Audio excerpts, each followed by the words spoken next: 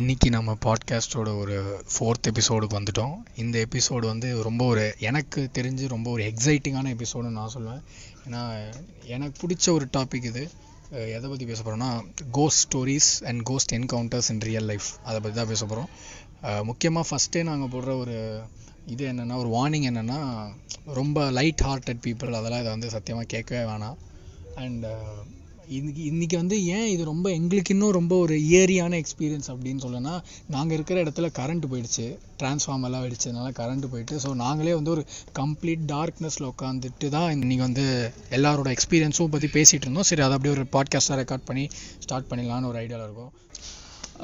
இது பார்த்தீங்கன்னா வந்து ஒரு ரியல் லைஃப் இன்சிடெண்ட்டாக நடந்தது. எப்படின்னு கேட்டிங்கன்னா, எங்கள் ஊர்கிட்ட வந்து அரௌண்ட் ஒரு 20 இயர்ஸ்க்கு முன்னாடி நடந்த ஒரு பஸ் ஆக்சிடெண்ட் இது.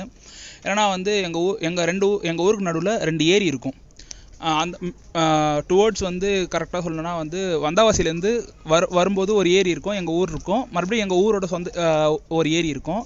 அந்த ஏரியோட கரைக்கு மேலே தான் வந்து பஸ் ரூட் இருக்கும். பஸ் ரூட் வந்து அந்த 2 ஏரி கரை மேலே தான் வந்துகிட்டே இருக்கும். இது வந்து ரெகுலராக நடக்கிறது. இந்த இடத்துல வந்து நார்மலாக வந்து சின்ன வண்டிங்கெல்லாம் போகும்போது ஆக்சிடெண்ட் ஆகிறது சகஜமான ஒரு விஷயம். இதில் பெரிய ஆக்சிடெண்ட் எதுன்னு கேட்டிங்கன்னா, அந்த லாஸ்ட் 20 இயர்ஸில் வந்து அந்த பெரிய ஆக்சிடெண்ட் வந்து அந்த ஆக்சிடெண்ட்டோட ஆரம்பம்னு வச்சுக்கும் போது ஒரு பேசஞ்சர் பஸ் வந்து கவர்மெண்ட் பஸ்ஸு ஆக்சிடெண்ட் ஆனது தான் வந்து ஒரு பெரிய டிராஸ்டிக்காக இருந்தது. ஏன்னா சுற்றுப்பட்டில் இருக்க ஊரில் எல்லாருக்கும் இருந்த பயம் அப்போ தான் ஆரம்பிச்சு அந்த ஏரியா பார்த்தோன்னே. ஏன்னா ஏரியில் வந்து ஏதோ இருக்குன்னு சொல்லிட்டு ரொம்ப காலமாக சொல்லிக்கிட்டே வராங்க. அது எப்போ உண்மை அப்படின்னு சொல்லிட்டு எல்லோரும் நம்ப ஆரம்பித்த பாயிண்ட்டை தான். எப்படின்னு கேட்டிங்கன்னா, ஒரு பேசஞ்சர் பஸ் ஃபுல்லாக வந்துகிட்டே இருக்குது. பஸ்ஸு டுவோர்ட்ஸ் வந்து வந்தாவாசி டு சென்னை வந்துகிட்டே இருக்குது. பஸ் வந்துகிட்டே இருக்கும்போது என்ன ஆகுதுன்னு கேட்டிங்கன்னா, அந்த டிரைவர் கரெக்டாக வந்து எங்கள் ஊரை தாண்டி வந்து ஒரு சர்டன் பாயிண்ட் வந்து என்ன இருக்குன்னு கேட்டிங்கன்னா, வந்து பஸ்ஸு வந்து ஒரு லேடி வந்து ஃபாலோ பண்ணிட்டு வரா மாதிரியே ஒரு ஃபீல் இருந்திருக்கு அந்த டிரைவருக்கு. என்ன அப்படின்னு சொல்லிட்டு நைட் டைம் ஒரு மணி ஒரு ரொம்ப நைட்லாம் கிடையாது, ஒரு 10 o'clock இருக்கும். இல்லை ப்ரோ, முடிச்சுட்டு எல்லா வேலையும் பஸ்ஸில் முடிஞ்சுட்டு அதுக்கப்புறமா இல்லை, டுவோர்ட்ஸ் அதான் நைட் சர்வீஸ் பஸ் தான் அது. ஓகேவா, நைட் சர்வீஸ் பஸ்ஸு டுவோர்ட்ஸ் வந்தாவாசிலேருந்து சென்னை வந்துட்டு இருக்க வண்டி வந்துட்டே இருக்கும்போது அந்த இடத்துலலாம் பார்த்தீங்கன்னா ஊருக்கு ஒரு பாயிண்ட் வரும்போது தான் வந்து அந்த இடத்துல வந்து ஆளுங்க நிற்பாங்க, பஸ்ஸில் ஏறுவாங்க இறங்குவாங்க. ஆனால் மற்ற இடம் எல்லாம் பார்த்தீங்கன்னா ஃபுல்லாக காடுல அந்த சைடில் விவசாயம் மரம் ஃபுல்லாக இருக்கும், அப்படியே அடர்ந்து இருக்கும். அந்த டைமில் வந்து யாருக்கும் அங்கே வேலை இருக்காது. அப்படி ஆளுங்க எங்கன்னா இருப்பாங்க, நடு கழனியில் அந்த மாதிரி தான் இருப்பாங்க. அது நைட் டைமில் தெரியாது. திடீர்னு நடுவில் வந்து யாரோ வந்து கை போட்டுருக்காங்க. இந்த டிரைவர் வந்து நிறுத்தாமல் வந்துகிட்டே இருந்திருக்காரு. ஒரு கட்டத்தில் என்ன இருக்குன்னு கேட்டிங்கன்னா, எங்கள் ஊரை தாண்டும் போது அவரோட பக்கத்துலேயே வந்து யாரும் அந்த driver seat right hand side mirror பக்கத்தில் யாரோ நின்றுக்கிட்டே இருக்க மாதிரி அவருக்கு ஒரு பயம் இருந்துகிட்டே இருக்கும்போது என்ன இருக்குது, கரெக்டாக அந்த ஏரி மேலே பஸ்ஸு அந்த ரூட்டில் போயிட்டே இருக்கும்போது என்ன இருக்குது, தூரத்தில் ஒரு பெரிய ஒரு உருவம் வந்து ஒரு குட்டி குழந்தைய வந்து கடித்து சாப்பிட்ற மாதிரி பார்த்துருக்காரு. அவர் பார்த்துட்டு இவருக்கு என்ன பண்ணுறது ஏது பண்ணுறதுன்னே தெரியாமல் முன்னாடி பஸ்ஸு முன்னாடி வந்து ஒரு லேடி நின்றுட்டு அதோட குழந்தைய வந்து ரத்தமாக சதயமாக வந்து கடித்து சாப்பிட்ற மாதிரி அவர் பார்த்து பயந்துருக்காரு. இவர் நேராக போயிடுறதா எங்கே போகிறதுன்னு தெரியாமல் வண்டியை என்ன பண்ணியிருக்காரு, நேராக எடுத்துகிட்டு போயிட்டு ஆற்றுல இல்லை ஏரியில் விட்டார் வண்டி எடுத்துகிட்டு போயிட்டு. ஆனால் அப்போது ஒரு என்ன சொல்கிறது, ஒரு லக்கி என்னென்னா வந்து ஏரியில் அதிக தண்ணி இல்லை அந்த இடத்துல. அது ரொம்ப ஆழமான இடம். அந்த இடத்துல தண்ணி இல்லை தானே, பஸ்ஸை நேராக போய் தண்ணியில் விழுந்து உள்ள ஆள் இருந்து தான் பஸ்ஸு ஃபுல்லாக ஆள் இருக்காங்க. ஆனால் பஸ்ஸில் இருந்த யாருக்கும் எந்த இன்ஜுரியும் ஆகலை. ஈவன் தோ ஸ்க்ராச்சஸ் கூட யாருக்குமே எதுவும் ஆகலை. எல்லாருமே வந்து ஏரியிலேருந்து வெளில வந்து நின்றுட்டாங்க. அதுக்குள்ளே பக்கத்தில் இந்த மாதிரி பஸ்ஸு விழுந்த சவுண்டில் வந்து ஊருலேருந்து எல்லோரும் ஏரி பக்கம் வந்து என்ன ஆச்சு ஏதாச்சுன்னு சொல்லிட்டு எல்லோரும் ரெக்கவர் பண்ணால் யாருக்கும் எதுவும் ஆகலை. டிரைவர் மட்டும் ஒரு மாதிரி அந்த கை உதறல் அந்த பயத்துலேயே இருந்திருக்காரு. எல்லோரும் போய் என்னாச்சு, ஏன் இந்த மாதிரி பண்ணீங்க, என்ன பஸ் எதனா பிரச்சனை என்னன்னு கேட்கும்போது அவர் சொல்கிறார், இந்த மாதிரி யாரோ கை போட்டுகிட்டே வந்துட்டே இருந்தாங்க, நான் நிறுத்தாமல் வந்துகிட்டே இருந்தேன். இந்த இடத்துல வந்து கரெக்டாக அவர் ஒரு ஊர் பேர் சொல்லிகிட்டே வர்றாரு. அந்தந்த ஊர் தாண்டும் போதெல்லாம் அந்த காட்டுக்கு நடுவில் ஒரு லேடி வந்து கை போட்டு நிறுத்துகிறாங்க. நான் நிறுத்தாமல் வந்துக்கிட்டே இருந்தேன். அந்த ஏரி மேலே ஏறும்போது மட்டும் அந்த லேடி அதோட குழந்தைய வந்து கடித்து சாப்பிட்ற மாதிரி பார்த்தேன். நான் பார்த்துட்டு எனக்கு என்ன பண்ணுறதுனே தெரியல. அந்த ஆள் வந்து அப்படியே ஒரு மாதிரி வெக்ஸ்டாகி அப்படியே பாடி ஃபுல்லாக பேரலைஸ் ஆகி அப்படியே கீழே விழுந்து அந்த இடத்துல வாமிட் பண்ணி இறந்துட்டார் அவர். ஆனால் அந்த ஆக்சிடெண்ட்டோட கேஷுவாலிட்டிலே அவர் ஒருத்தர் மட்டும்தான் இருந்தார். அதுவும் ஆக்சிடெண்ட்னால இறக்கலை. அந்த பயத்தில் இறந்துருக்காரு. இத்தனைக்கும் வந்து அவர் புது டிரைவரோ எதுவும் கிடையாது, மோஸ்ட் எக்ஸ்பீரியன்ஸ்டு டிரைவர் அவர் சர்வீஸில் எவ்வளோ விஷயங்களை பார்த்துருப்பாரு, எவ்வளோ விஷயங்களை கடந்து வந்திருப்பார். ஆனால் அந்த ஒரு ஹாண்டிங்கான விஷயம் வந்து இன்றைக்கும் எங்கள் ஊரில் பேசக்கூடிய ஒரு விஷயமா இருக்கும். அந்த அந்த அந்த ரூட்டில் யார் போனாலுமே சரி, பார்த்து போங்கப்பா, பத்திரமா போங்க, யாருன்னா குறுக்கில் வந்தாங்கன்னா வண்டியை பொறுமையாக நிறுத்துங்க, ஒன்றும் பயப்படாதீங்கன்னு தான் இன்றைக்கும் என்கிட்ட சொல்லி அனுப்புறதும் சரி, எல்லாருக்கிட்டையும் சொல்லி அனுப்புகிற ஒரு விஷயம். அந்த ஏரிக்கார மேலே போகும்போது மட்டும் பார்த்து பத்திரமா போங்க அப்படின்னு தான் எல்லாருமே சொல்கிறது. இது அந்த பிரிட்ஜில் வந்து அந்த ஏரிக்கார மேலே இருக்கிற ரோடு, இது ரோடு பிரிட்ஜுன்னு கூட கிடையாது, அந்த ஏரிக்கார மேலே தான் ரோடே இருக்கும். அவர் அப்படியே அதை நினச்சி கூட செத்துருக்கலாம்ல, அந்த ரீசனாக கூட இருக்கலாம்ல. சரி, ஹாலுசினேஷனாக இருந்தாலும் அந்த செகண்டில் பேரலைஸ் ஆகி இறக்குற அளவுக்கு என்ன பார்த்துருக்க முடியும் அவர்? ஓகேவா, அவர் சொன்னதான், ஒரு லேடி அதோட குழந்தைய வந்து ரத்தமாக அப்படியே கடிச்சு சாப்பிட்றத பார்த்து பயந்து தான் நான் வண்டி விட்டு அதை சொல்லி முடிகிறாரு, பேரலைஸ் ஆகி இறந்துட்டாரு. ஓகேவா, ஒரு இப்போ நானும் தான், எனக்கும் நிறைய அந்த மாதிரி ஆயிருக்கு. ஓகேவா, அது வந்து எனக்கு அதை அஃபெக்ட் பண்ணல, அவ்வளோ இம்பாக்ட்ஃபுல்லாக இல்லை. அப்போ அவர் எந்த மாதிரி அந்த சூழ்நிலையை அவளுக்கு தெரிஞ்சுருந்தா இதுவாக பார்த்துருப்பாரு, பார்த்துருந்தாருன்னா அவர் அந்த மாதிரி ஆகிருப்பார். ஸோ அதான் நான் தான் உங்க சோவா பேசுகிறேன். என்ன நடந்தது வந்து ஒரு என்கவுண்டர்னு சொல்ல முடியாது, ஆனால் எங்கள் வீட்டில் நடந்தது, அது என்கிட்ட சொன்னாங்க. அது எங்கள் அத்தைக்கு வந்து அப்போ வந்து குழந்தை பிறந்திருந்தது. அப்போ நான் வந்து 7th standard படிச்சுட்டு இருந்தேன். அப்போ எங்கள் அத்தைக்கு குழந்தை பிறந்ததுனால அவங்க வந்து எங்கள் வீட்டுக்கு வந்துட்டாங்க. அப்போ வீட்டுக்கு வந்து குழந்தை பிறந்து இன்னும் ஒரு 21 நாள் ஆயிருக்கும். அப்போ வந்து என்னாச்சு, ஒரு நைட் வந்து அவங்களுக்கே தெரியாமல் அவங்க எந்திரிச்சிருக்காங்க. அவங்களுக்கே தெரியாமல் அவங்க எந்திக்கும் போது அதாவது எப்படி இருக்குன்னா, எங்கள் பெட்ரூம்லேருந்து கதவு திறந்தா எங்கள் ஹால் ஸ்ட்ரெயிட்டாக தெரியும். குழந்தை எங்கள் வீட்டுக்கு வந்திருந்ததுனால எங்கள் வீட்டில் ஒரு ஃபிஷ் டேங்க் டேபிள் இருந்தது. அது வந்து குழந்தை வந்ததுனால அதை அங்கே வைக்க முடியாதுன்னு சொல்லிட்டு கரெக்டாக அந்த பெட்ரூம்க்கு ஸ்ட்ரெயிட்டாக வச்சுருந்தோம். அந்த பெட்ரூம்க்கு ஸ்ட்ரெயிட்டாக வச்சுருக்கும் போது குழந்தை வந்ததுனால ஏசி போட முடியாது, ஏசி போடாமல் தான் தூங்கணும், ஃபேன், அதனால் கொஞ்சம் புழுக்கமாக இருக்கும் அப்படின்னு சொல்லிட்டு டோர் திறந்து வச்சுருந்தாங்க. அப்போ அன்றைக்கி ராத்திரி வந்து அவங்க எந்திரிச்சிருக்காங்க, என்னன்னே தெரியாமல் அவங்க எந்திரிச்சிருக்காங்க. அப்படி எந்திக்கும் போது எந்திரிச்சிட்டு சரி எந்திரிச்சிட்டுமே கொஞ்சம் தண்ணி குடிக்கலான்னு குடிக்கும் போது திடீர்னு திரும்பும் போது அந்த டேங்க், அதாவது அந்த பெட்ரூம்க்கு நேராக வச்சுருந்த டேங்க், அந்த ஃபிஷ் டேங்க் டேபிளில் வந்து யாரோ உட்காந்துருக்காங்க. ஒரு அது அந்த எப்படி சொல்லலாம்னா, அந்த ஒரு மனுஷன் உட்காந்துருவார், ஒரு ஆள் வந்து மஃப்ளர் போட்டு உட்காந்துருக்கிறது மாதிரி இருக்கு அப்படின்னாங்க. இதுவும் அது எப்படின்னா, அப்போ உங்களுக்கு டக்குன்னு ஒரு மாதிரி ஆயிடுச்சு, டக்குன்னு கத்த ஆரம்பிச்சிருக்காங்க. ஆனால் நான்லாம் தூங்கிட்டு தான் இருந்தேன். அப்போ நான் செம டெத் ஸ்லீப்பில் இருந்தேன். அப்போ தூங்கிட்டு இருக்கும் போது அடுத்த நாள் காலையில் எழுந்திரிச்சிட்டோன்னே சொல்கிறாங்க, இது மாதிரி உங்கள் அத்தை எதையோ பார்த்துட்டு பயந்துட்டு உட்காந்துருக்கா அப்படின்னு சொல்லி, அப்புறம் தண்ணிலாம் கொடுத்து அப்புறம் தூங்க வச்சோம். அப்புறம் காலையில் ஃபோன் வருது, இது மாதிரி எங்கள் அத்தையோட ஹஸ்பண்ட், அவரோட அண்ணன் வந்து அன்றைக்கி ராத்திரி இறந்துருக்காரு. அவர் வந்து எங்கள் அத்தையோட ஹஸ்பண்ட் மேலே ரொம்ப பாசமாக இருப்பார். அவர் வந்து குழந்தைய வந்து பார்க்க முடியலேன்ற ஒரு இதில் இருந்தாராம். ஆனால் இது தெரியுது ஒரு மாதிரி, ஆனால் இது உண்மை அப்படின்னு நாங்கள் நினச்சோம். அன்றைக்கி ராத்திரி வந்து அவர் தான் வந்து பார்த்தாரோ, அப்படியே அவர் தான் வந்து பார்த்துருப்பாருன்னு ஏதோ ஒரு நம்பிக்கையிலேருந்து. ஆனால் இதுவே ஃபஸ்ட் டைம் இது என்கவுண்டர் பண்ணியிருந்தோன்னா அவர் யாருக்காக இருந்தாலும் சில்லிங்காக தான் இருக்கும் அந்த எக்ஸ்பீரியன்ஸு. இருந்தாலும் அடுத்த நாள் வந்து யாரோ வந்து இறந்துட்டாங்கன்னு சொல்லும் போது நம்மளுக்கே ஒரு மாதிரி இருக்கும். ஸோ நான் பேட்டை ஐ திங்க் வந்து ஒரு 2 எபிசோட் தான் நான் இல்லைன்னு நினைக்கிறேன். ஸோ என்னோடய ஃபேன்ஸுக்கெல்லாம் ஃபஸ்ட்டு நான் சாரி சொல்லிக்க விரும்புகிறேன். ஸோ அதனால் இன்றைக்கி வந்து நான் வந்து ரொம்ப ஒரு சில்லிங்கான எக்ஸ்பீரியன்ஸ். எனக்கு வந்து பேய்னா இன்ஸ்டண்ட்டாக ஒரு படம் பார்க்கும்போதோ இல்லை ஏதாவது அதை பற்றி கேட்கும்போதோ எனக்கு பயம் சத்தியமாக வராது. எப்போ எனக்கு வந்து இல்லை பயம்ன்றது எப்போ எனக்கு வரும்னா, நைட்டு நான் எப்பயுமே தனியாக தான் தூங்குவேன். ஸோ அந்த நைட்டு வந்து எந்திரிச்சு நடுவில் அந்த பாத்ரூம் போகிற அந்த ஒரு 2 minutes கேப் இருக்குல்ல, அதுதான் வந்து எனக்கு லைஃப்லேயே இருக்கிறதுலே ரொம்ப த்ரில்லிங்கான மூமெண்ட்ஸ்லாம் அப்போ தான் நடக்கும். அதனால் இதே மாதிரி வந்துட்டு நான் வந்து 2nd year படிச்சுட்டு இருந்தேன்னு நினைக்கிறேன் காலேஜில். ஸோ அப்போ வந்துட்டு என் சீனியர்ஸ் இருந்தாங்க எதிர்த்த ரூமில், அவங்களோட நான் செம்ம ஜாலியாக இருப்பேன். ஸோ அந்த எதிர்த்த ரூமில் இந்த சீனியர்ஸ் வந்து எனக்கு ரொம்ப ஃப்ரெண்ட்லி டைப். ஏன்னா நான் காலேஜ் சேர்ந்த புதுசில் என் செட்டில் நான் ஃப்ரெண்ட்ஸ் இது பண்ணதோட கிடச்சதோட எனக்கு வந்து சீனியர்ஸ் தான் இன்னும் நல்லா ஜெல்லானாங்க.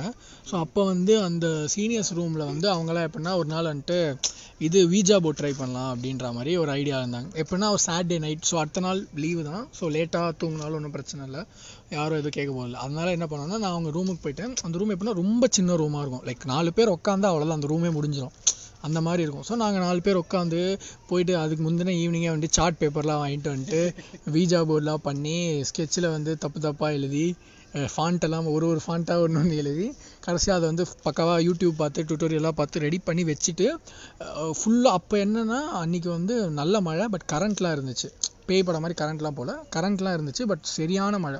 ஸோ நாங்கள் என்ன பண்ணுறோன்னா அந்த வீஜா போர்டுக்கு வந்து அவங்களே அந்த how to do Ouija board in 10 minutes அந்த வீடியோலலாம் அவங்க என்ன சொல்லியிருந்தாங்கன்னா, அந்த வீடியோலாம் என்ன சொல்லியிருந்தாங்கன்னா, ரூம் வந்து க்ளோஸ்டாக இருக்கணும், வென்டிலேஷனே இருக்கக்கூடாது, லைட்டே இருக்கக்கூடாது, வெறும் ஒரு கேண்டில் லைட் தான் இருக்கணும் அப்படின்னாங்க. சரி ஓகேன்னு சொல்லிட்டு அதுக்கு வந்து தேவையான பொருட்கள் அதெல்லாம் முதல்ல முன்னாடி எடுத்து வச்சுக்கிட்டு உப்பு மிளகாச்சு அந்த மாதிரி தேவையான பொருட்கள் அதெல்லாம் என்னாச்சு அதை பண்ணும்போது ரொம்ப வந்து அப்படியே ஒரு மாதிரி ஏதோ ரொம்ப ப்ரெஷரைஸ் பண்ணுற மாதிரி இருந்தது. நாங்கள் கேட்டோம், ஒன்றுத்துக்கும் யாரும் பதில் சொல்லலை, நான் கேட்ட கேள்விக்கு அவங்களே பதில் சொல்லலை. அதனால் எங்களுக்கு தெரிஞ்சிச்சு இது ஒர்க் அவுட் ஆகுது. பட் ஆனால் ரொம்ப புழுக்கமாக இருந்தது, ரொம்ப வந்து அப்படியே ஒரு மாதிரி ஏதோ, ஏன்னா சின்ன ரூமில் எல்லா கதையும் சாத்திட்டு 4 பேர் உட்காந்துருந்து எங்கள் ஆக்சிஜன் தான் இருக்கு, அதே ரீசைக்கிள் பண்ணி தான் பண்ணிகிட்ருக்கோம். ஸோ அதுவே எங்களுக்கு தெரிஞ்சிச்சு இது ஒர்க் அவுட் ஆகாது அப்படின்னு சொல்லிட்டு அன்றைக்கி என்ன பண்ணேன், என்னோட ரூம்மேட்ஸ்லாம் எப்படின்னா எல்லாருமே வந்து இங்கே நியர்பை, என் காலேஜ் நியர்பைலே இருக்கிறதுனால அவங்க வந்துட்டு சாட்டர்டே சண்டேனா வீட்டுக்கு போயிடுவாங்க. ஸோ நான் மட்டும் தனியாக போய் தூங்கணும் அப்படின்னேன்.